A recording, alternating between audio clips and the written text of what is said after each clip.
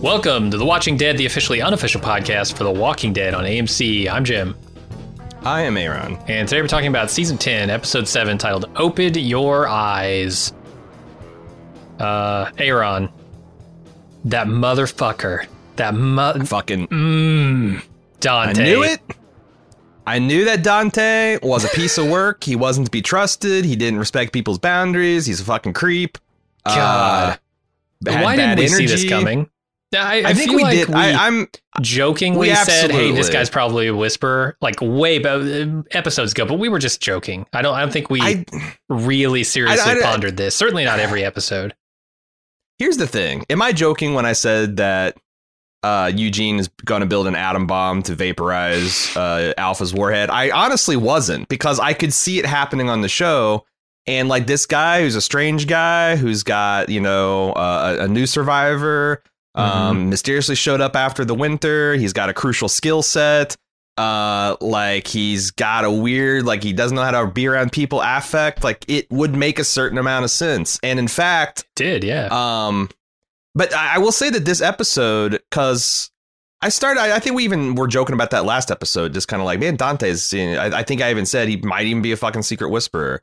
But this episode is doing a pretty good job of making me think that I was being silly, because like the hemlock thing, I was like, fucking Dante, I knew it. But then, Siddiq has been doing weird shit and sleepwalking without having any memory. Like it's very easy for me to think that he would get those things mixed up. And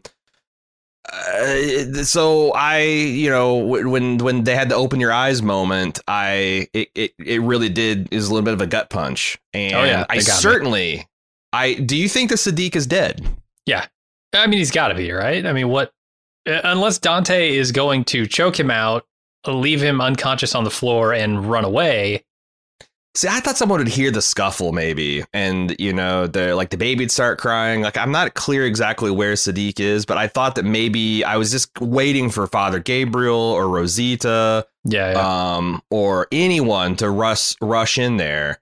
And but if he's dead, it's bad news, because now the only person who is the medical doctor who probably was on the verge of figuring all this shit out is going to be dead, and the inside man is going to be ministering these people back to health. And and there's when a lot of people Siddiq sick, ran off, had his brilliant idea while he's staring at the water wheels. He just runs off. He doesn't tell Rosita like it's the water or anything, right? His eyes go big. He runs off and he smashes up the water system. Yeah, I was going to ask you toward the end of this thing if you think Dante is going to stick around. Because he would have to. If Siddiq's dead, he's got to make it look like it was a self-inflicted death, right? So he's got to like hang him from the windmill or something, right? And you could buy it, because he has been acting really weird, and he just had this talk with Rosita about how distraught he is, how this is all his fault. You could buy it. Like the town would probably buy it, but it'd be difficult to pull off. And if he runs away, well, now that the towns are really fucked, because they got no medical personnel whatsoever, which is why a few episodes ago I'm like, man, they need to be training some medical personnel, don't they? Is it irresponsible of them to have only 2 doctors and only in Alexandria? What's happening here? Yeah, and it also feels like maybe Siddiq that's his fault too, because he's had so much trauma around Enid, and like, even that's all great questions. Another thing is like there was a lot of kind of like mention of like cleaning up messes and furtively burying bodies. Mm-hmm. I wonder if Dante could just like in the middle of the night drag him out behind the gates, bury him. I don't know how he gets out. I don't know how he does it. Oh, in Cheryl's grave. He buries him. Oh my God, you're right. He just double inters Siddiq on top of Cheryl, and then where's Siddiq go? I don't know, but he's been acting crazy. He ran off. He destroyed he tried to destroy our water thing and then ran off. Who knows where he's at? Like it could be just. But yeah, he also could fake a hanging, do a D'Angelo Barksdale to him. People would buy that because he's been having a real hard time lately. It's fucking insidious, man. And it's quite honestly, from a storytelling perspective, I think it's brilliant, because I was just kind of getting like, there's no fucking way. Like, you know, who's going to win? An interconnected, tightly knit band of survivors who've known each other for years, or one smelly old bald woman with a birch stick that she whips people's arms with, like, you know, with a nuke. She does have a nuke, yeah. Or maybe she doesn't. I don't know. We were talking before the podcast about this. Are we sure that Alpha actually has a horde of walkers anymore? We haven't seen it, and we have heard her be very concerned about how many walkers she's got. Like, it seems like someone that has 10,000 walkers wouldn't sweat a guardian or two here or there. But she's like counting those like they're beans, and she's a bean miser. She's been really thrifty with the way she spends those lives, even at the expense of her own people. She's lost 3. She killed one, Beta killed one, and one died this week for hemlock poisoning. So, like, how many fucking Whisperers are there? And conspicuously, we haven't seen the horde since they established the border. And that'd be a good way to keep people from discovering you don't actually have a horde, is to keep them out of your territory. Yeah, she's a paper tiger. Now, it's funny because we just talked about this. Like, how long do walkers last? And if you walk them around in big herds, does that is that, you know, add on to the wear and tear and all that kind of thing? It could be that, yeah, these are kind of a non-renewable resource that, like, once you get a big herd and you think everything's peachy, and then you walk them 500 miles south for the winter, and then half of their hip sockets fall out and they can no longer walk. Yeah. They can't guard shit if they're like Bicycle Girl from episode 1 of The Walking Dead, you know? So if we take Eugene's tactical nuke off the table, and I think we have to. Well, okay. The other thing is that she has hidden them because, you know, she recognizes that she's got a super weapon, but it's fundamentally weak. You know, the Guardians have to be ironically guarded because it's pretty easy to kill them in mass if you know what you're doing. It could be that she's moved them to a hidden but less secure location. Like, I would rather them being walking around in that big ass valley than in the middle of a woods that you could set on fire, and then boom, done. So, and they've done that. I mean, the thing is Kang has got so many moving parts, and they're all plausible. I don't really know. And I can say, well, they've telegraphed this, but they've also telegraphed that. And I'm excited. I'm excited about The Walking Dead. A shame about Siddiq. It must be a real bummer to be like an Enid or a Siddiq or a Jesus, and you're right on the cusp of good. You've been with this show for 4 years of Drek, and, you know, right on the cusp of good television storytelling again, you get unceremoniously killed. At least they gave Siddiq something to do. You know, he was the message bearer. He was the one that gave everyone the inspirational but probably inaccurate description of how everyone died heroically. And he was, you know, had a lot of good episodes of tormented acting before he gets taken out. Yeah. He went out certainly better than like Denise did or somebody like that. One final note before we get to the meat of the podcast is that we are not going to have a feedback episode this week because this is actually spring break for our school district, and my kid's off, and we're going to be camping probably by the time you hear this. So we're skipping the live show. We are going to be bringing back next week for the mid-season finale, where we're going to have a feedback extravaganza. We're going to be reading our mailbag. We're going to be doing the stereo stuff. It's going to be a super show. Tuesday, we're going to tape this show live at 1 p.m. Eastern. And then the stereo.com/baldmove show goes the entire time. And when we're done with the podcast proper, we see what people have been saying on the voicemails. So check it out. And now we're going to take a quick break and get back into the episode. All right, we start off the recap with Siddiq continuing to have flashbacks to his time with Alpha as he tends to worsening patients, continuing to give them water that is unknowingly tainted. Later that night, he has a nightmare. More god-awful music. What is this show? Oh, now I'm going to check you here. I thought this was actually a decent licensed song. I mean, all of the songs, thematic, catchy. Almost all of the songs they've done have been decent. There's one big exception, but like, I think none this of it is totally good. works for me ever. None of it. Oh, I thought it matched the tone, it matched the vibe, it matched. It is lyrically well composed. You're just all in on the Starbucks music hate. Which, fair enough. No, this isn't even Starbucks music. It's just poorly paired with what's going on here. He's supposed to be having an existential crisis, and instead he's bebopping through Alexandria, according to the music. I don't know. I hated it. It's Come Back Alive by Delta Ray, if you want to check it out on, I'm sure, the Walking Dead Season 10 soundtrack. But man, I keep on noticing, like, there's still, like, this, I think I'm going to be really fucking annoyed, even if Dante's supervising it. Like, there are a lot of sick people. They're all in big open rooms. There's got to be a better way to keep them separated. Yeah. Cue Offspring music. But I think that, why didn't Dante let Cheryl get up and slaughter a couple people? Like, his excuse for everything is, oh, I'm a dumbass, and it kind of works. Yeah. So, like, why, like, Siddiq took off and, went to go refill the water pitcher, which anybody could do. He left his patient who's on death's door by her side, went and did a whole bunch of shit, came back, and she's dead, and Dante's... It could have been worse, is all I'm saying. Maybe Dante... I don't know. He's like... Dante doesn't want to die for the cause. I don't know. Well, there's a lot of questions around Dante, right? Because everything they're doing in these last couple episodes, especially in this one, is trying to show, that the Whisperers, that there's another way and that their way is better. If you come live with Alexandria, your life will be immensely better. You won't have to walk around with these terrible skin masks and stinking of death all the time. It's a good pitch. I don't know if that is having any effect on Dante. Like, yes, he kills Siddiq at the end of this episode. He doesn't seem to want to do it, especially the way it happened. But I don't know if that's the show telling me that this is having an effect on him, or that he just got close to this one dude and it doesn't matter their lifestyle. He's still in on the cause. Also, Dante seems to be immune from the Lydia bomb.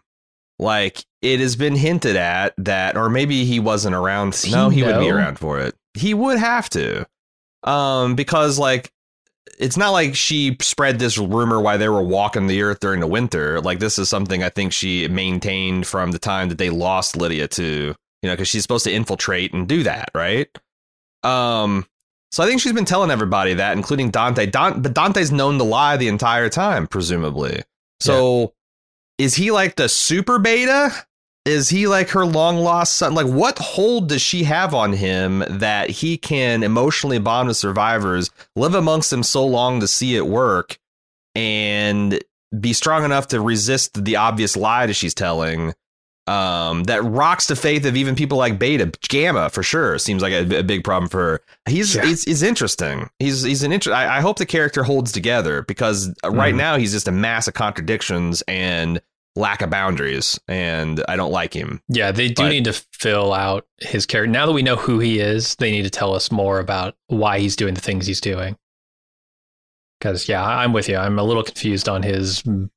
I get his motivations. I just need to know why he's pursuing those things. Yeah, we're going to get like a flashback to Desert Storm 2. Iraq that could all be a lie, right? Like, I don't know that he's got any PTSD. Is he even a medic? Yeah, who knows? I mean, what have we seen him do but boil bark and crush flour at Siddiq's, yeah. He could be a medic, or he could bake a cake. What do you want? Those skills transfer over. He's a liar. That's his core skill set that we've seen so far. All right, Daryl gets Lydia out of her cell so they can put their hostage in it, the Whisperer. Lydia tells Carol that their prisoner would probably know where the Walker Horde is, and Gabriel tries to take over the interrogations to keep things from going from bad to worse. Carol's not happy about it, and then takes Lydia in to stay with her. She did strike gold on this particular hostage, or prisoner, rather, because if this guy knows he's one of the, what do they call it? Like, I forget what they call him, but he's the one that watches the Guardians. Yeah, he's a watcher of the Guardians. So he knows exactly where the Horde is if it exists. Yeah, he's like the guy in Jabba's palace that takes care of the Rancor. You know, he knows all the secrets. I like that Gabriel is speaking for me, the audience member, when he just reads Carol the Riot Act. She does not give a fuck. No. And Daryl, like, I thought it was interesting how Daryl kind of like goes with this, like, well, it just doesn't matter. Like, it's already done. He's not saying that I agree with it. He's just saying, well, it doesn't matter. We're kind of stuck. But it's got to change the way he feels about Carol. Especially, I thought. Yeah, it's notable that she's like, well, thanks for having my back. And he's like, well, it's not about that. It's just I just told the truth. And she goes, you know, there's going to be rough stuff ahead. We're going to have to torture this guy. And Daryl, and she's like, I understand if you don't want to be a part of it. And then Daryl goes downstairs, takes off his shirt, and you can see all the scars from all the various tortures that he's been through the last few seasons. He can't be cool with just wanting torturing people, even people like I mean, maybe he is. Maybe his moral framework is like, well, these guys are whisperers and they're fucking crazy cannibals. Fuck them. But like, I mean, this scene, I don't think that's true. That you're talking about where Daryl just sits with his dog and what he's doing there is he's pondering how far he's willing to go to support Carol, essentially, because, they show all of his scars and we obviously think back to the tortures that he's endured. And then they pan over to the double acorn and you're like, okay, here's the tension, right? The bond hasn't been broken. When we pan over and that stem breaks, he's going to sell Carol up the river. Oh, yeah. And it is a good question. What will he choose here? Because Carol will go as far as she needs to get what she wants done. Yeah. And that's one of the things we love about her, but it also can get Alexandria into a lot of trouble. She will do whatever it takes that make it, by her lights, by her estimation, to make sure that her people are safe. Yeah. And if anybody can like rein her in, it would be Daryl, but I don't know that he can. I don't know that anyone can. I thought it was interesting how Gabriel used Michonne like dad's coming home. Like, is that's another person that, like, I don't think Carol would probably cross, or like it'd be hard for Carol to get into, like, I care more about this community than you do fight with Michonne, right? Sure. So I thought it's interesting who he used to, like, well, I this is the way I feel and the council feels. And don't forget Michonne feels that way, too, because it's the one other than maybe Daryl that can check her at this point. Yeah. Maggie. I guess if Maggie came back, she could probably lay down the hurts on her, too. But yeah, that'd be, man. I'm looking forward to when Maggie comes back. I am, too. See her interact with these people. We need some old blood back, because as much as I like people like Siddiq, and it's hard to beat the Carols and Daryls and Michonnes of the world. And everybody keeps dying, man. Everybody keeps dying. I tell you, this show has got, I talked about this last episode, this show has got the fear of God put back into me again, because I don't think anyone's safe. Yeah. Like, other than maybe the people that have been named as a spinoff show, I don't think anyone in these communities are safe. Yeah, I'm with you. So then Carol asks Lydia for more info about their hostage. I keep saying hostage. It's really just prisoner. Lydia's torn about giving her that info because it could lead to the death of her former tribe. She tells Carol that she could probably destroy the Whisperers, though, with the idea of Alexandria. Just if she can get this thing into their heads, like there's a different way. It's a better way. It's doesn't stink. You can take showers.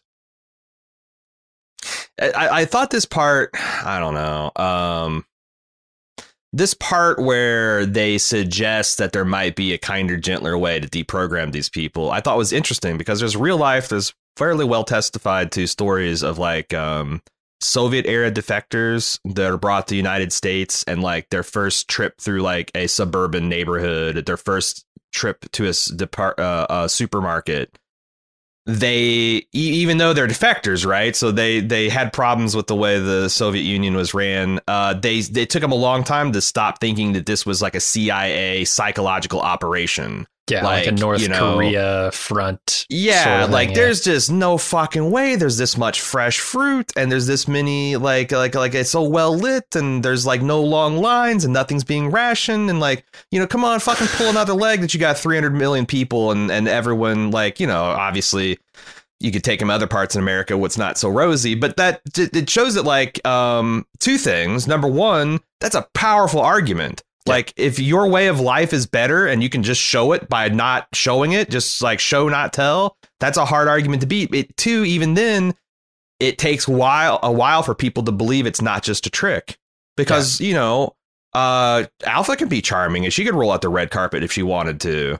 She doesn't seem to, but like, you know, like it wouldn't be that hard for Alexander to put up a front of like, oh, hell yeah, we got so much bread and jam and all that. We're using 6 months supply to brainwash you in our own way. But I thought that the show might commit to that, and that would be interesting. But number one, they don't. And number two, Dante is kind of like a living refutal of that like there are still people that are so committed to the cause that, you know, fuck it. They'll spit the jam covered bread back in your face. Sure. Right. Because this is weakness. This is like, this is the big lie that, you know, we swallow this and we're all lost. And we only have to maintain our purity and our hardness and our righteousness and all that kind of stuff. So it's real. I think it's really cool because it touches on a lot of real world phenomenons I'm loving it. I really do like what they're doing with it. It's just different, right? It's different from everything they've done in the past. Like, I know they've been kind of all talk on this front for a long time. Like Rick's, you know, saying, no, if we can just build this community and show them the way and all that, but they've never actually tried it. Like they've always run up against like the Negans, who, you know, aren't going to be swayed except with violence. And it always devolves into just a shooting match here. And the parallels, the things that, you know, the Whisperers are doing to Alexandria to kill them by 1,000 cuts, right? It's not just this full on assault. It's a different kind of warfare. And now if you can take this psychological warfare and bring it over to the Whisperers and show them that there is another way, like they're fighting, they're using different tools to fight now. And they're using tools that maybe they didn't have a few seasons ago, right? When you're a small pack of roving survivors, you don't have the ability to say, hey, look, our way of life is so great. When you have a fucking windmill and you have a super radio and you're working on, I don't know, sending people to space, probably, you can make those arguments. You can use those tools to combat your enemies. Bullshit. Right. So I like it. It's a fresh breath of air for this show, and honestly, it's probably one of the best things they've done in 7, 8 seasons. It's been a long time. Yeah, I actually think that this is inherent. Like, I think they could have done the early phases of The Walking Dead better, you know, but like, I think this phase of the zombie apocalypse is inherently more interesting than the, oh my God, people are walking around and eating other people. It's crazy. The dead are walking. Like, I've seen that a million times. I can count on one hand how many times I've seen like a post-apocalypse lifestyle, and even less to take it seriously. Like Romero's, what is it, Day of the Dead, where they're doing like zombie carnivals and they got like a big tower, the rich people, like that's Land of the Dead. Yeah. Land of the Dead. That's not what I would say a serious exploration of what a post-apocalyptic life would look like or something like that. Like I think it's really cool. It's a way to fuse all the best, most entertaining things of a bunch of, like, you got feudalism, you got Western, you got survivalism, you've got, you know, small groups of people working together, you got technological progress made again and like exciting breakthroughs, and you know, you can't solve everything with a cell phone call and a shot of penicillin. Like, I think it's like super fertile ground to tell stories, and goddamn, it took Walking Dead long enough, but they're finally there telling them. That's the problem, right? So I've seen 50 different Fall of Civilization stories told on film. I still love them. They're exciting, right? That's like the one other part that you want to see is the exciting part where everything goes to shit. The origin story. Yeah. The trouble with The Walking Dead is they spent this middle ground. They spent fucking 6 seasons in the middle ground where the exciting thing about the Fall of Civilization isn't happening anymore, but they haven't gotten to the interesting stuff about rebuilding it. Now they're just walking around the fucking woods trying to fight the next person they see. And it was so boring for so long. Yeah. They finally got around to something interesting, and we're 1 season from the end of the show. So Jesus Christ. Mm-hmm. And like I said, in a better world, this is like 7th season, and we're talking about the final 8th season, and everyone's super fucking excited for it, and there's an unlimited appetite for spinoffs. It's essentially where HBO was at with Game of Thrones until HBO shit to, or the Double D shit to bed. So like it is, I don't know, like because this should still has a pretty big audience, and if it's as this level of good and this level of kind of like I could see a lot of people sticking around for more if they stick the landing, which is still big if. I got a lot more faith than they did a year ago, but for sure, yeah. You read a fair bit of the comics, right? You read up to like the Whisper arc. Yeah, I was like 3 or 4 episodes into the Whispers, and I'm like, this is a good place to stop for now, because at that point we were like I mean, that was back in the Terminus days. I felt like the way this show had I had like 5 years before we got to that stuff. So well, that's the thing. I'm thinking like, well, the comics did this, right? Like the show is just doing what the comics did and remixing it. Did the comics feel like they were just fucking around in the woods for because there was always like because like Negan and the Governor are very similar, and that's really all. Like Terminus was essentially like a 1-4 comic arc about the hunters, these cannibal guys, and like the thing is like there's only 100 episodes or 100 issues between episode 1 and the Whisperer arc, I think maybe 120.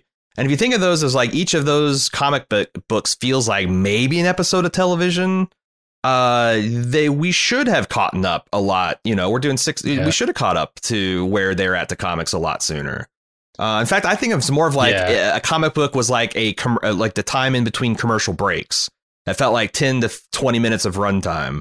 So like, yeah, like they really stretched out and really belabored the point and, really slammed on the brakes when they got to the Negan stuff.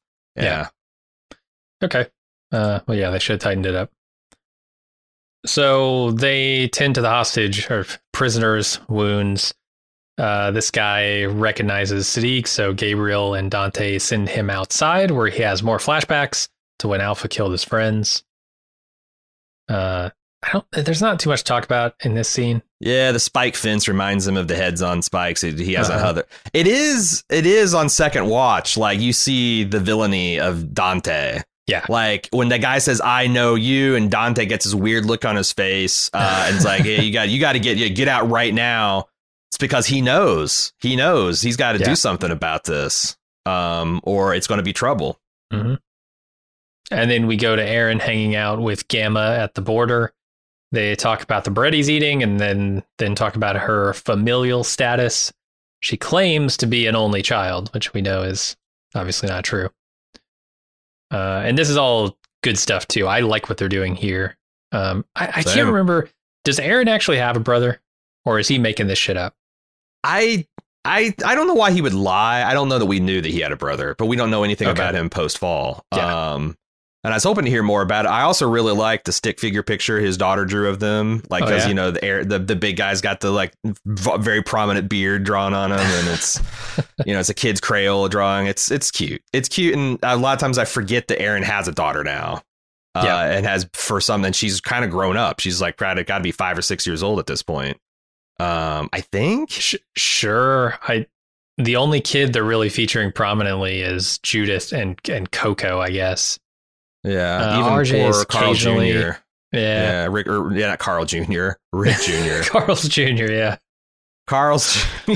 Carl didn't live long enough to get a junior. No, although it's funny now that you mentioned that because we used to call Carl's Jr. Right? There was a Carl Jr. because of probably me fucking something up. Yeah, because he was wearing Rick's stupid hat and all that, and now there is actually like a Carl Jr. sort of thing. Carl's Jr. Red burrito. Come by for the burrito big as your head. It's a 10-gallon burrito. This episode is a little tough to recap because they jump around a lot. They do, and it's very small scenes. Interleave. So I guess I'm just going to keep going here, and you tell me when you want to talk about something. Carol brings the prisoner food in order to impress him with Alexandria's spoils, and he eats it. Well, kinda. He puts it in his mouth, and then he spits it into her face. This shocked me because I thought it was working, and this guy's eating this with obvious relish, and he's like weeping about how it tastes so good. And now, like on second watch, I wondered how much of this was he just shining Carol on. Like, oh, you think this is going to break me? I'm just going to literally chew it up enough to spit it in your goddamn face. Yeah. I do wonder if they could have killed him with kindness. Because like they're like, well, obviously the bread and jams and honeys isn't going to do the day. Now it's time to fucking get the torture shit out. But they did such a great job of like, you know, Carol is a monster. And she brings in this tray and it's covered. And we've seen this a million times where they peel it back and it's all the knives and the chainsaws and all the crazy shit they're going to stab in your fingernails and eyes. And it's just a bread. It's just a tray of soft tack and a whole bunch of delicious jams and jellies. And I'm like, fuck, this is brilliant. But they just abandon it so quick. But, you know, the other thing is like, it doesn't really matter because they blow up this entire plot, like, and so much of other stuff. And by the end of this episode, but like a part of me wonders, like, man, if they could have, if, you know, there wasn't a hemlock involved, could they have broken this guy just with the way they did Negan? You know, exactly. Yeah, I was gonna say they took their time getting Negan to come around. Right, and I don't know this guy's as tough a nut to crack because Negan is just like he's just got this fortress of ego that he retreats into and stubbornness. Yeah. I don't know. Maybe this guy's the same. You do wonder, like, I would love to know all the backstory of everybody. Like, how does Alpha have this hold on them? Mm-hmm. You know, obviously they're mentally unstable. Probably started off, you know, just knowing by Beta, mentally unstable people who are at a very low point and looking for a reason to live. And Alpha walks into their life. But so then we go over to Rosita, who's still not feeling great, and Siddiq joins her in bed where they talk about several things, including Eugene's extensive knowledge of shit and the kid they have together. She begins coughing and he pours her some water. Is Rosita getting curious about fucking Eugene? Ugh. Because if she's just if she is just doing this like, well, I still want to be friends. She is going about this the maximum cruelty because like all that shit I said about like, you know, sure, I'm sure there's some women that use men like this. And, you know, like that happens too. I don't want to downplay that. But like the vast majority of it is the dudes are forming improper attachment. They only want its pants. And the women is just innocently like, I thought we were friends, blah, blah, blah. Yeah. I don't know. She's got to run a high fever. She's got half a zombie plague going through her. But like I thought this pretty gross. Mm-hmm. Because and the way they're talking about Eugene, like, oh, you talking about Eugene? Ooh, gross, giggle, giggle, giggle. Like, yeah, he's resilient. He always bounces back. You can toy with his emotions, and he's such a whip dog. This is fucking gross. This is fucking gross, and it changed what I think about both Rosita and Siddiq, honestly. Yeah, especially Rosita. I thought they were going to come to some like. I mean, what needs to happen here probably is if they want to be friends, they need to have another conversation, right? They need to like sit down and say, okay, well, this is a friendship now. Yeah. Yeah. I didn't want to run you off like a rabid dog. I don't want to say, you know, is there a way that we can do this as adults or, you know, but I also want to give you the space you need to recontextualize your feelings and all. Yeah. I was really hoping for more adult conversations, but But then she got the fever and apparently she's, I don't know. Delirious for Eugene. She got hemorrhagic Eugene fever. It's tough to kick. Tough to kick. Also, like, I don't know, the way she's talking about Gabriel is weird too. Like almost like she wishes he had a more, like maybe she feels like she's being ignored by him. And I think that's a story they're telling that like Gabriel in his way of protecting is like being super involved in the council and strategizing and plotting, and she's feeling kind of left behind and lonely. Which she's more of a woman of action. You know, she likes hitting the bag. She probably likes getting out there and mixing it up with walkers, and that's not really the style. And like Gabriel just doesn't have the passion that she wants, and maybe, you know, like Siddiq starting to look good. That's yeah, fine, whatever. But I don't know where they're going with this. Yeah. Carol violently interrogates the prisoner now, demanding to know where the horde is. The guy won't talk and then calls him weak, says they can't live up to the sacrifice that Alpha made by killing her daughter, which gives Carol an idea. She runs upstairs to go get Lydia to show him, hey, she didn't actually kill her daughter. But Daryl begs her not to get Lydia mixed up in all this. And Carol says, you know what? I'm going to leave that decision to Lydia. That's great. I actually thought Daryl is kind of an idiot for being like, you can't possibly, this girl's been through too. Like, no, come on. There's this. is this an all-out war or not? You know, like asking, like letting a woman have a choice of like, hey, do you want to use your unique status in this community that you now hate and who is trying to violently kill us all to like break the mind, to free, not even to free someone from the shackles of your mother, to do what we did and give her that choice. I don't understand why Carol, like the thing is Carol lied. I'd be 100% on her side on this issue, except for clearly she didn't tell Lydia what she was getting into. Yeah. Like, I think Lydia would, and I think Lydia would have done it if she'd have been like, hey, how can I help? Well, let me tell you, all you got to, you know, your mother said that she did the brave thing and made the sacrifice, and all these people are rolling hard because they feel like they can't possibly. And all we need is you to show up and say, my mom's a liar or whatever. Mm-hmm. I think she would do it. But I'm so fucking tired of Carol thinking she can manipulate everyone from Daryl to Lydia into whatever fucking Rambo mom scheme she wants to catch up this week. God damn. Yeah, she needs to be stopped. That's what she does. That's Carol, right? She takes matters into her own hands, and sometimes unethically. But yeah, we'll see how that goes. Here's my question. So Lydia shows up. Let's say, for instance, that Lydia shows up in the Whisperer camp and says, hey, Whisperers, I'm alive. Alpha didn't actually kill me. What if Alpha just kills her on the spot there? I mean, that's still a bomb that went off. I don't know if it's I don't know if it's like is it a Tom Cruise Nazi bomb that doesn't quite take out Hitler and but shakes him up, or is it like blow up right in? But it is a bomb. It's a definite like, you lied to us and you said you sacrificed something, and you know, like if it wasn't for all of us here, would you have done the right? And could she spin that? And but it's, I mean, culty programming is all about exposing cracks in the foundations of the cult leader's grip and then widening those cracks. And I think this would absolutely expose those faults and to exist. And we see that there are faults that exist in the minds of some of these people anyway. Pry those things open. Yeah, for sure. For sure. So then Siddiq tries to comfort his dying patient, Cheryl, by pretending it's not so bad, but she's not fooled. Cheryl tells him to rest because he looks like shit, and then he tries. And I thought, sure, like that what was going to happen is she's going to turn and slaughter a few people. And I was stealing myself. Like, God damn it, I mean, Cheryl. you would have been first, right?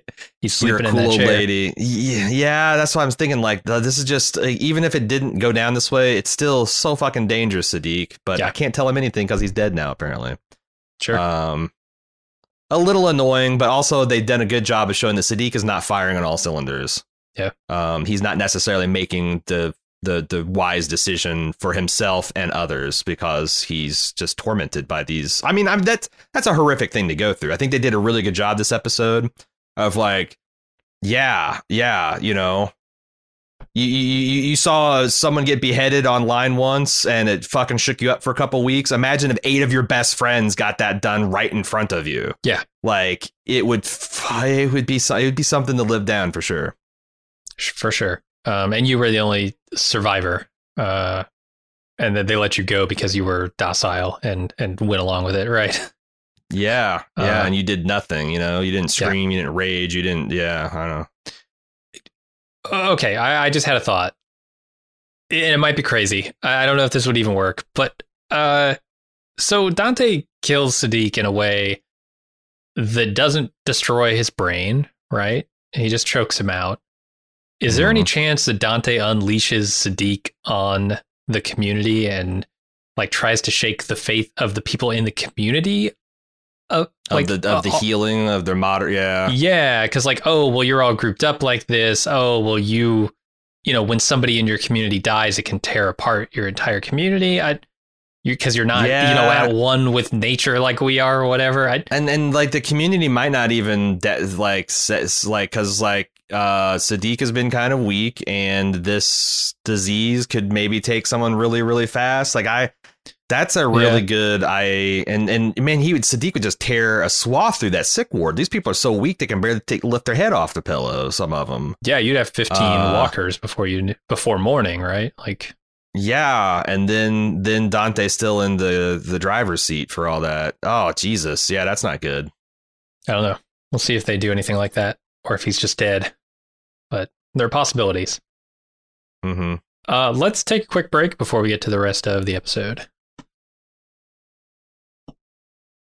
All right, next up is Aaron asking Gamma more questions, and she slips up. She reveals that, in fact, she did have a sibling.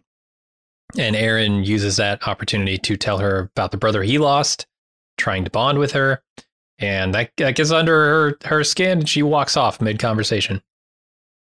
He says something like, I know we're supposed to be both doing here, digging for intel. Have I missed something, or did Aaron reveal what he's doing to the council? Because that's the other problem I have with this, is like yet another person off doing their own goddamn special operation. Yeah. And he's certainly playing it Carol like knew right where Carol knew right where to find him. Yeah. Which I don't know why they wouldn't tell it. And it could be that I just miss a small scene of, I don't know how I would have done that, but it could be there's just this is the bridge, this is the crossing for the border if you're going to cross. But where the hell is Carol? Where's the hell is Carol taking her? Lydia? She's going to take her right. Yeah, she's going to take her up to the gates the border. Right into Whisper's like, your daughter's alive, bitch. You've been lying. You've been telling lies. Yeah, and then anybody who doesn't immediately crack under that revelation, she's just going to murder, probably. I don't know. You're going to ask these people that have only seen, probably majority of them have only seen Lydia under a mask, to identify her in the dead of night. I don't know what the hell Carol's plan is, but it's not a great one. But Aaron, you should be telling people about your plan. But I did love the subtle way that she got tripped up, because she is having this natural conversation with Aaron. Like the Whisperers don't talk this way. No, they don't talk about their lives, and it's all about survival. It's all about, they've mastered the Zen art of living in the moment because there's nothing else that matters. And it's nice. And you can see that she's kind of she's got family trauma. Her sister just died. Her sister's baby just died, which is what cracked her mind open. And now there's multiple children living happy lives, drawing crayon drawings of their dads riding bikes and shit. And it's even more flabbergasting than a well-stocked supermarket if you're used to bread lines, Sure. It's good. I like it. Yeah, good stuff. The prisoner back in Alexandria is freaking out. He's spitting blood. He's claiming he's burning up. Dante and Siddiq try to help him, but he dies. And then Siddiq realizes, Dante gave him hemlock, which is what killed him. Unfortunately, apparently, according to Dante, Siddiq's the one who packed his bag with hemlock. My initial thought, so I get this now, right? It's an assassination to cover for the Whisperers. Make sure they can't get any info out of this guy. My initial thought was, and I think it's still valid, no, fucking no, you did not get to claim, Dante, the doctor, that you just picked a random bottle out of your bag and started crushing it up and giving it to him, and that's somehow Siddiq's fault because he packed it wrong. This excuse shouldn't work on the face of it. Everybody in this room should be saying, no, bullshit, Dante, you're a doctor, right? You're a medical professional. Dude, they just pop open bottles and give them whatever's in it? No. But I guess that they did this because yarrow, which is a beneficial flower and root, looks a lot like hemlock. There's multiple guides of how you can tell one from the other, because one can, reduce a fever and settle a stomach, and one will fucking kill you. So I think that makes a lot of sense. Why would you have packed a bag with hemlock in it? Why would they keep hemlock around to be packed into a jar? I don't know. If it could be that if you use one petal, it induces vomiting, and 3 kills you. I don't know. Roll this bullshit. But I think that's the reasonable question. And say the person collecting their yarrow fucked up and collected hemlock instead. But they're arguing the argument is that Siddiq is so fucked out of his skull that he is the one that made a mistake and packed the wrong thing. I think that's what you're supposed to understand. Though? So their cupboards in their supply lockers are full of hemlock that Siddiq can pack into a bottle. I remember seeing this play out in ER, where the nurse injected potassium. Into which will stop it. The quantity she did will stop your fucking heart, when she thought it was some other kind of thing. And yes, she should have checked the label and been sure, but I'm pretty sure the doctor that actually pulled the medicine out and put it on the tray is the one that got caught the most hell. Because ultimately, you're the doctor, you went to years of med school. Dante's just a combat medic, right? I don't think he's a doctor. Yeah, I get you, but he might not even be that. So I don't know. It made sense to me. My big question mark is, why is there hemlock in the storage lockers of the medical facility to begin with? Well, how could that ever have gotten mixed up? If hemlock was present in the medical in the infirmary, you got more problems than just Siddiq's a little tired and mixing them up. It says, I just listed, it said, despite the serious safety concern, hemlock leaves, root, and seeds are used to make medicine. It is used for breathing problems, including bronchitis, whooping cough, asthma, for painful conditions, including teething in children, swollen, painful joint. It's like one of those things. It's like, yeah, you have one aspirin, you take 20 and it kills you. Like, that makes sense. And we do all kinds of poison Still shit. Not buying it. If this was a parachute, you can have that excuse. I'm not so sure if you're a medical doctor. I just realized that like my other Russian satellite theory has died too, because there's no if Siddiq's dead, there's no way people are going to wave around the active reactor core around King Ezekiel's thyroid and have it healed. I thought maybe a doctor with some research could and preparation could target it just right in such a way. Dante might do it for fun. I don't know. Yeah, come sleep on this radioactive pillow. I'm bummed that the only thing the satellite did is start a dumb fire and help Eugene, sex some lady from 400 miles away. Man, yeah, yet to be seen, but yeah, the super I thought radio I was was onto not something what I was with that hoping. Thyroid cancer. I thought for sure it's like, yeah, maybe the bomb was always a pipe dream, but yeah, Siddiqi's a smart guy. He could do something with lead aprons and shaving some alpha emitters and ejected them into. Yeah, I don't know. Eugene is a man of many talents and knowledge from all branches of medicine and science and engineering. Could he possibly know enough about radiation to say, hey, lay on this reactor core for a week and call me in the morning? Everybody wants a piece of Eugene's, all I'm saying. Yeah. I'd say Hope still lives in Eugene, but we'll see. So Gamma's looking at the drawing that Aaron gave her and gets snuck up on by a walker, which she has to kill. Alpha sees that, and she's not pleased. It's one fewer guardians for their horde. She asks about Aaron, and she's only learned that he has a daughter. That's the only info she's got out of him. Alpha ritually hits her a few times with a switch and then warns her about Aaron's lies. That's some goddamn switch, man. Yeah. Oof. Leaves a mark. Oof. Yeah. Do not be seduced. We talked about the futility of Thora Birch seducing Aaron last episode. The smell alone. Yeah. I'm no longer getting the idea that Alpha wants her to seduce Aaron in that way, which I'm not sure. Like, to me, that's what I don't know. I don't even know what the point of this is. Like, just befriend him. Mm-hmm. Like, hey, just give him, just sell him on the merits of our walking with zombie style life. Like, get the fuck out of here. There's nothing seductive about this.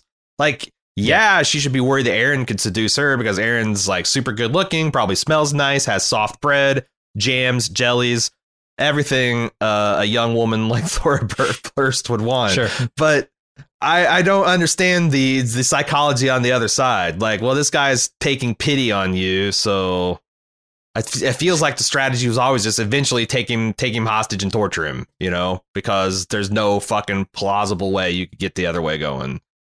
Yeah, maybe. I think seduction might be the wrong word, but ingratiation, that's probably not even a word, but you know what I mean? It's like get him to open up about stuff, right? About Alexandria, about the inner workings of the communities. Although they've got Dante on the actual inside, so I don't know how much they need information from Aaron here. That's another good point. Like, what the fuck? Like, Alpha's got wheels within wheels here, right? Yeah. If she's got the Dante operation going in conjunction with the contaminated water, in conjunction with maybe it's a test.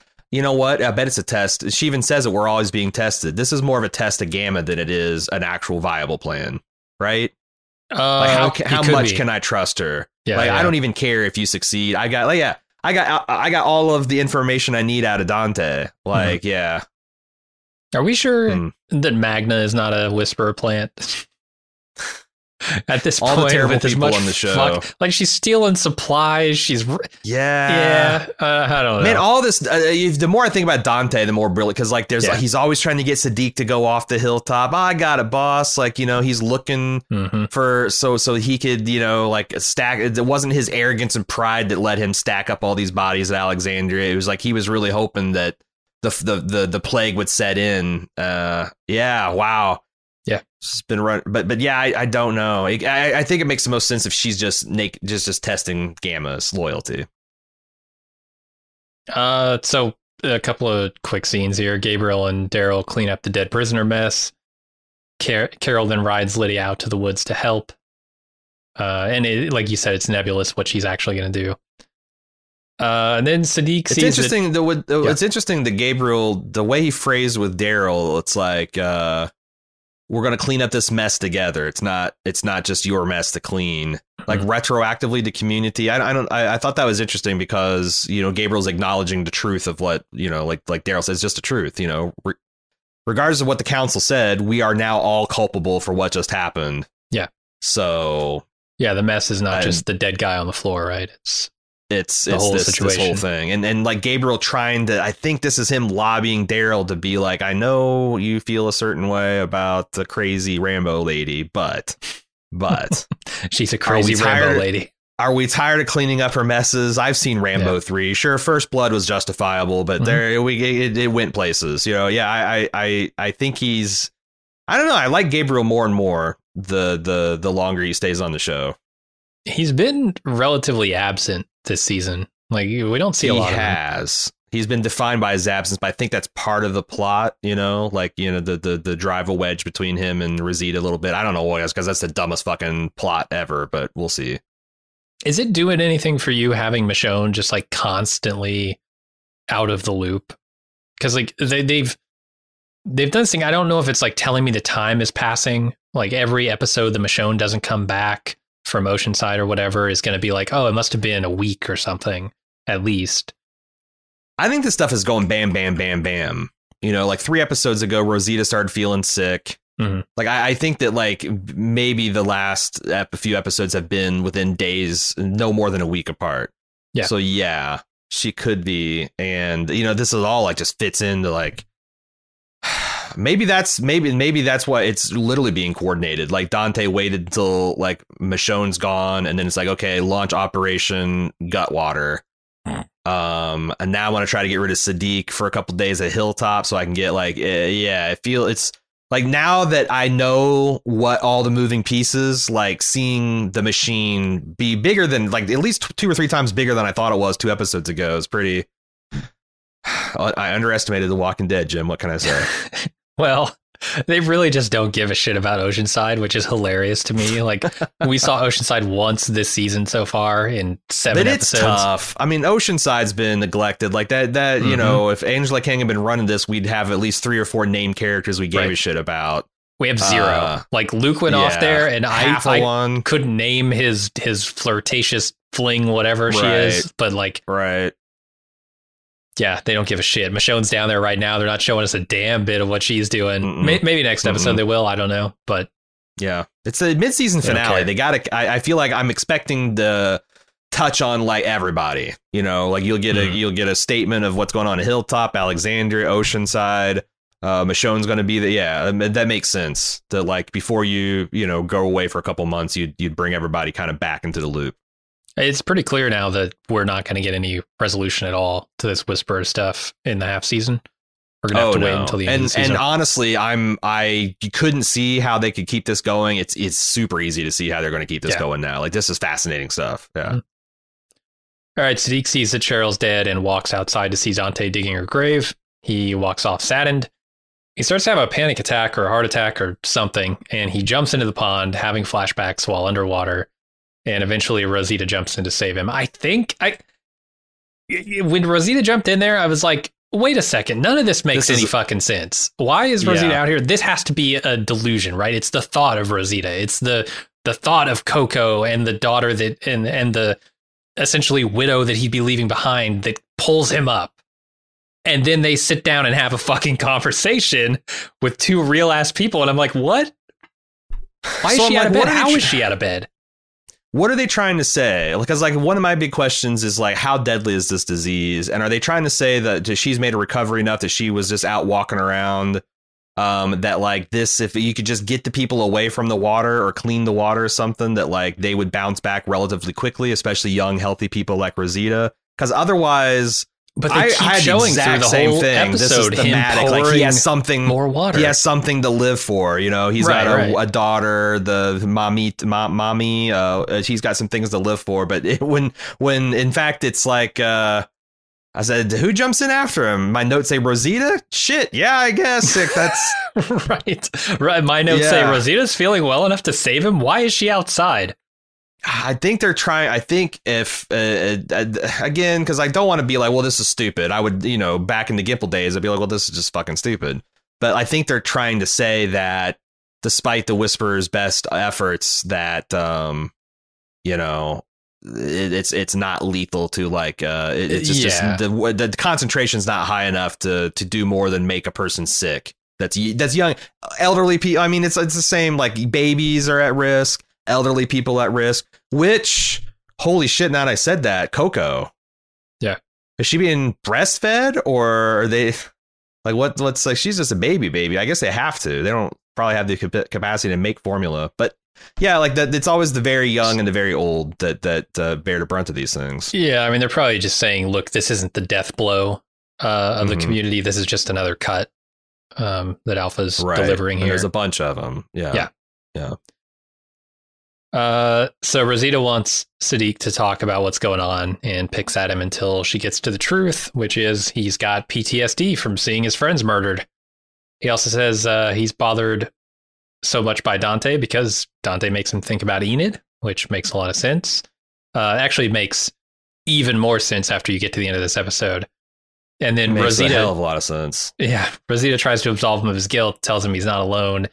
Siddiq turns his mind to what might be killing his patients and hits on the only common denominator of water, which he happens to be staring right at. And he runs over to the water system and he smashes it up. Yeah, I wonder if that's going to be enough for them to figure it out. If Siddiq is dead, but I mean, what a twist and a knife moment! Like this inspiring speech. It's like you should trust people like Dante. Like Dante. You gotta pay more attention to teaching him like that. You gotta train some more people. You can't let the memory of Enid keep you from doing, what's right for me and for you and for me and for our daughter Coco. Like all that stuff is good, but it's like it's poison. It's hemlock because he's going to reinvest and have this kind of like, hey, I'm sorry, Dante, and lower his guard just enough to get murdered by him. But I thought this was good because they recontextualize, by the end of this episode, why he is reminded of Enid when he sees this guy. It's not just because Enid was his trainee, right? And the, I guess, nurse that was working with him, like Dante now is, but it's also because there is a direct connection to his time with Alpha. Were they also implying, because so Eugene's got this complicated water system. It's even got this handwritten sign of like, if something's wrong, don't try to adjust this finely tuned apparatus. You must get Eugene. And they've got this like good water, bad water. Like you throw a valve and it's raw, like from the stream water. If you go, it must be filtered or something. I don't know what the difference between bad water, good water is. I don't. And there's one point where Siddiq like flipped the handles around and did something. I think that he realized that it's not just that this water's being tainted, but someone has bypassed or reversed the levers. So it looks like they were drinking clean water, but they're drinking bad water. And then him smashing in frustration. Was he thinking that like, I did this being stupid because I've done so many other things? Like, goddamn, I went and took my daughter up on the windmill without knowing it. I apparently packed hemlock without knowing it. Did I unknowingly reverse these things and fuck up and kill my own patients kind of deal? And did he, because he didn't really smash the apparatus as much as he like flipped over the tables and the pitchers and I'm wondering if there's going to be enough disruption that because I think Eugene's smart enough to figure this out too. I'm wondering if like, will this bring Eugene out of the hilltop and away from the ham radio so that he can fix this and get this stuff, right before the mid-season finale? Yeah, I don't know. I don't know. It's a big question mark right now. I mean, Dante's thrown a real monkey wrench into the gears here. Yeah, we'll see how it goes. We go back to Gamma, who puts a knife to Aaron's throat and tells him to answer questions. Carol shows up with Lydia in tow and freaks Gamma the fuck out because she thinks she's seen a ghost or something. She runs off, and Lydia's pissed off that Carol used her, and she decides, I'm going out in the woods alone. And Carol doesn't go after her. Because she bonks her with the fucking staff, man. I know. She gets put down. She gets Henried. I don't like this scene because I don't know why Aaron's out there in the dead of night. I don't know why Gamma happens to meet him there in the dead of night. I don't know why Carol happens upon them all in the dead of night. Like this is the biggest kind of like, I could have used a scene or two of explaining and setting this up for me to buy it, but I'll let it slide. How do you feel about Lydia right now? I'm a little annoyed.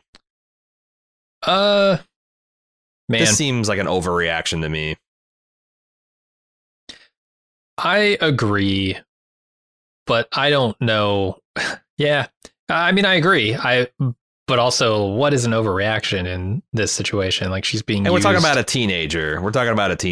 I've got one living with me. Sometimes, I've seen a scene or two like this, and I didn't. I mean, she's already pissed off because I didn't use my son in a pawn with the post-apocalyptic cannibal games. Right. Maybe there's no explanation needed. She's just feeling a lot of things and she needs to get away. And then this community has done her dirty once, right? Like she's being bullied constantly. She's trying to fight back against that, and when she does, the community is like, "No, fuck you. We don't believe you." There's a lot of betrayal happening right now, and one of those things, the thing that sets her off, is Carol betraying her by not, by using her in the situation without consent. So yeah, I don't know. I don't think it's like unjustified, but it is quite the reaction. And then and the Carol might, because I don't know. I thought that Carol and her turned the corner in the finale of last season, and that she had seen her as like an actual daughter that she used to have and lost, and this is an opportunity to like maybe show some compassion and kindness. But I don't know, man. Whatever she did out in that boat made her hard again, and I think she sees it as fully worth it to destroy Gamma's confidence and faith in Alpha at the expense of Lydia, because Lydia goes half cocked out into the woods. And I do, they've also said that like that's the only thing keeping Alpha from running the horde right up through Main Street of Alexandria. Mm-hmm. And if that's true, the things are gonna get explosive real quick. Yeah, it doesn't seem like Lydia is headed directly for Alpha and the Whisperers, right? She just wants to go off on her own. She chooses her own side, as she says, but like you can't, right? You can't do that, because we know Alpha is watching every inch of those woods with all of her Whisperers. So I don't know. They're going to see her for sure. And Gamma sits and cries about being lied to by the woman who murdered her sister. She seems to take it pretty hard. Mm-hmm. And then Dante apologizes to Siddiq for what happened. It seems like an honest apology until he makes this mouth noise that Siddiq recognizes from his time in Alpha's camp, and realizes that he's a Whisperer. Dante realizes that he's been found out, and they fight, and he chokes out Siddiq, probably killing him. Yeah, this I'd almost say that Dante did that on purpose to trigger him, except for as he's choking him out, he's like, I didn't want this, not like this. Yeah. But I don't know. Dante's such a weird fucking dude. It's hard to say. It's really hard to say. I do like this. I think it came a little bit out of nowhere for me, though. I wish that either Dante had that quirk all along where he's making that noise with his mouth and we just don't understand it. We don't have the context for it. And Siddiq doesn't either, because he's, his head's so mixed up right now. Or in his flashbacks, someone was making that noise and it was very prominent. And then Dante makes it here, and we can connect the dots that we've been seeing for a couple episodes. It was a little out of nowhere, but it worked pretty well. Yeah, I couldn't swear in a stack of Bibles that he didn't do this clicking thing before, and I just am like, fucking Dante being annoying. What are you gonna do? Right. It'd be interesting to go through and watch and see if like some of these flashbacks weren't brought on by Click. But if you do that, it's like giving the kind of game away. I don't know. Here's my big thought: is Sadiq was Dante trying to like turn Sadiq into a Whisperer? Because everything he says about Alexander, that hey, everyone is everyone's responsibility and fault. Like we need everyone to build, we need everyone to fight, everyone to grow, everyone to heal, and like showing like what a house of cards it is, like what a multiple point of failure versus the Whisperer. Like, is he trying to start to like, there's a simpler way to do things where, it's essentially you got the right stuff or you don't. And if somebody fucks up, it's their ass and it doesn't threaten, each individual member of the tribe doesn't threaten the others, we're protected by the guy. I thought there was something that he was setting up there that I think, him saying that, like, I didn't want this, not like this. I think he wanted to turn Sadiq. Yeah, you might be right. I think that's an insane proposition, but the Whisperers are insane. So, right. And I do think there was some kind of psychosexual thing with that too. I think Dante misses odor-free sex. I mean, sex is never odor-free, let's be honest, but relatively odor-free. Non-Monster Man sex. He's really wanting to do some of that, and he can't do it now. All right, maybe. We'll never know. Maybe Rosita's that thirsty. She's, Eugene's looking like a cool drink of water, so Dante can move in.